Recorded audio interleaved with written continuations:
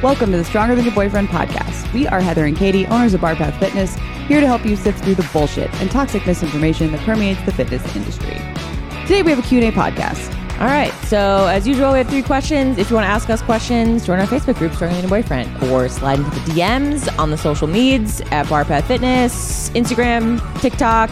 We should get back on TikTok. We're on it. We just don't do anything. So we're going to start doing stuff for TikTok. Okay. Maybe. She said it. You heard it here first. Okay. Big move. Question 1. What is the most important thing nutrition-wise to maintain when traveling and not working out? And this is a long question. What is the best way to ease back into training after a week on vacation without working out? So, yeah, good question. The main thing to do is not stress about it. I feel like most people who ask this question are probably like kind of stressed about it. The best thing you can do nutrition-wise is just focus on your protein. So try to get some sort of a protein at every meal, and you're probably going to be hitting a decent, or be within a decent, range of protein, I guess. Hopefully getting at least at the lower end of the optimal range, just so you can maintain. But also, like, how long is your vacation? If it's a week, it's not really going to do much. But if it's like a month, yeah, then we're getting more into the weeds of we need to be a little bit more prepared for meals. Maybe, you might want to figure out how to do some strength training too. But anyways, back to the nutrition. Try to just not eat like a total crazy person every single meal, because I know if you're the person asking this question, you're probably going to feel not great. So, and that's not to say don't enjoy your food too. Like, focus on protein, maybe try to eat like 1 salad a day, and then like try to enjoy the rest. Just like don't overdo it. So like, I would never eat a salad on vacation. Okay. Well, try to eat a vegetable. Like, yes, what's wrong with eating a vegetable? No, I'm just saying, I know I should eat a vegetable. You're right. But yeah, I was just saying, like, salad on vacation, I'm going to eat like all of the whatever the local food is. Yeah, well, that's essentially what I'm trying to say. Like, eat whatever local vegetables they have. And if it's like somewhere in the US, cool, like you'll probably order out and it probably will come with a vegetable. So eat that. Order something with protein in it and you'll be fine. And don't stress about it, and just get back on track once you get back. And as far as easing back into training after a week on vacation, just go back to what you were doing. It's not a week isn't it's not a super long amount of time. You're not going to lose muscle. You'll probably actually feel really good going into the workout, and it'll, it essentially function like a deload week for you. So you're probably going to feel really strong. So you don't really need to do anything different. But again, if we're talking like we're on vacation for a month, you might want to maybe slowly ease back into it, not do as heavy weights you were doing before you left. It doesn't need to be super crazy as far as like starting from scratch, but maybe restart the mesocycle you were in, the phase of training you were in, and just kind of go slow the first couple weeks so you're not super sore. But even a month, like in the grand scheme of things, isn't a super long amount of time either. But it's just, after a week, you're probably going to feel a little bit more sore after getting back into it. You're going to feel maybe a little bit more winded if you haven't worked out. But really, it's not a big deal. Just do the same things, but a little bit lighter. And then just focus on your protein and you'll be fine. Don't stress about calories. Try to eat some veggies, but eat as much protein as you can. So, yeah. All right. Question 2. Why is it important to increase your calories and protein when trying to tone up? Good old toning. We love this word, don't we? So toning isn't a thing, but when most people say toning, they mean building muscle and burning body fat. So it's important to increase your calories and protein because you can't really do both at the same time unless you're a beginner. I mean, it can happen. It just is very minimal as far as like building muscle and burning body fat. So you want to essentially optimize one at one time. So in what we see, especially with the women that we coach, is that they haven't really done any building. So that's why first and foremost, you want to increase your calories, increase your protein, have a solid program and build, grow your muscle tissue. And you need calories to do this. More calories than you're burning to grow tissue, right? And if your protein isn't in the optimal range, if your calories aren't really optimal, you're not going to see the results that you want to see. Because once you build, and your calories are high, you can cut calories later and lean out a little bit and then build again and then cut again. Like it's just like we've talked about, it ebbs and flows. It's not just going to be we're building once and we're done, and then we cut once and we're done. Like, you're going to go through cycles of that. But like we've argued in the past, you want to build probably like 80% of the time. Because most people aren't fueling their bodies enough if they are really consistent with their workouts. So yeah, totally. Build or even maintain is fine, but like cut, you want to try to not cut too much for sure. Yeah, I feel like the general recommendation for what we recommend for cutting is no more than 3 months, and I think that's even like pushing it for me.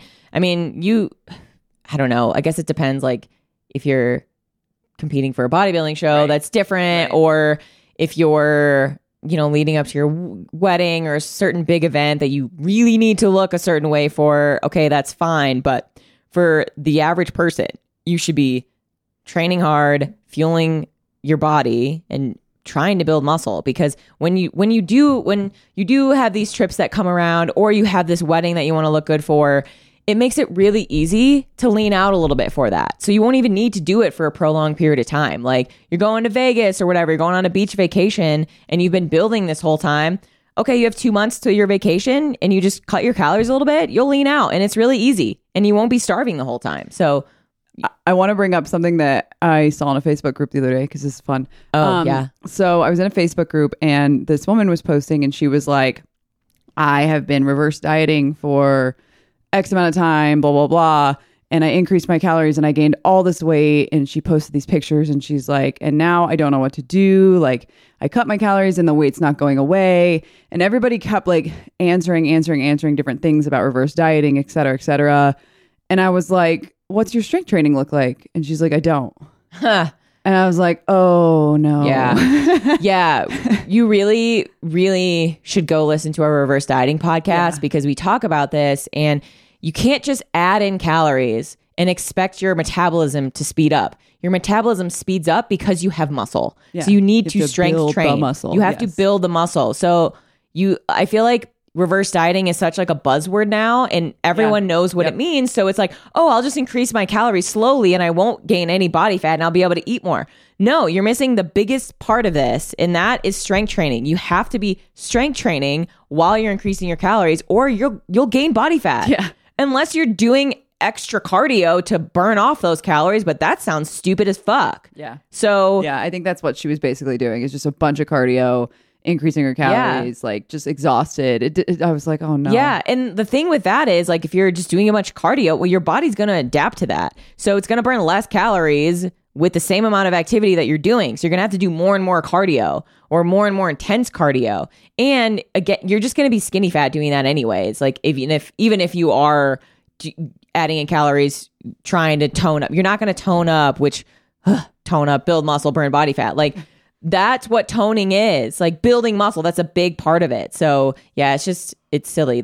You need to add calories and strength train. Yeah. That's why we really hammer the strength training a lot, because people. Yeah. I feel bad for this woman. Like, I just feel like someone told her something and she ran with it without really getting the whole story. It's not her fault. It's not these people's fault. It's because they get fed bullshit. But, and it's not, and also strength training isn't going to classes and doing like 27 movements in a row. That's not strength training. That's cardio. We have another podcast on that too. Yeah. Like, you need to lift a weight or do a movement, rest, lift the weight again, like make it intense every set. That's how you build muscle. That's how you strength train. So that's also a thing, like, people think like, well, I went to this, body tone class and we were doing squats and deadlifts, but you were doing like squats to the beat, 64 reps. And then you went right into like shoulder presses for 98 reps.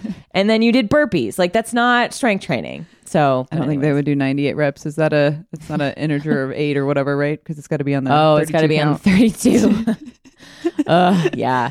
But anyways, eat a lot, but make sure your strength training is on point, and do that the majority of the time, and then save the cutting for, maybe it's summer, maybe it's a trip, but you don't need to do it that often, because if your programming is on point and you're still increasing your calories, you're going to look fucking good, because your body composition is going to change. Yes. You can say this, keep the same amount of body fat on you, build muscle, and you will be leaner. That's how cool muscle is. So Muscles, very cool. Muscles, very cool. All right, question 3.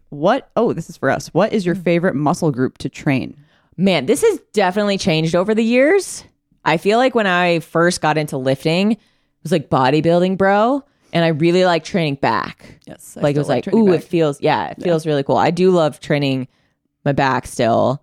I do love training my lower body now for some reason. I don't know why. I really don't know why. I just really I think I like it because it's hard because it's I'm crazy. very hard. Yeah. Yeah. So I get it. I mean, I've recently, so I would say mine was back. Still kind of is. Yeah. A little bit. I like bench too. But I mean, I like upper body push and pull. That's a good day for me. Yeah. But recently I've been doing a lot of glutes and I used to hate Now it you love so much. And now I really like it. Yeah. Yeah. Well, here's the thing with me. I don't really have like muscle groups that are my favorite to train. I have certain movements that are my favorite to train. Like I love training handstands. I love training pull-ups. I love training squats. So it's more like movements and skills that I like training now versus when I was bodybuilding, even powerlifting a little bit. I just love doing like, even like the accessory work for like back or like legs or something. So yeah, but yeah, now it's more of like, ooh, what skill are we working on? And I'm really excited about that. Yes. So makes total sense. Yeah, but I never liked training my like pecs. Like, well, I liked it. It was just like, it wasn't fun.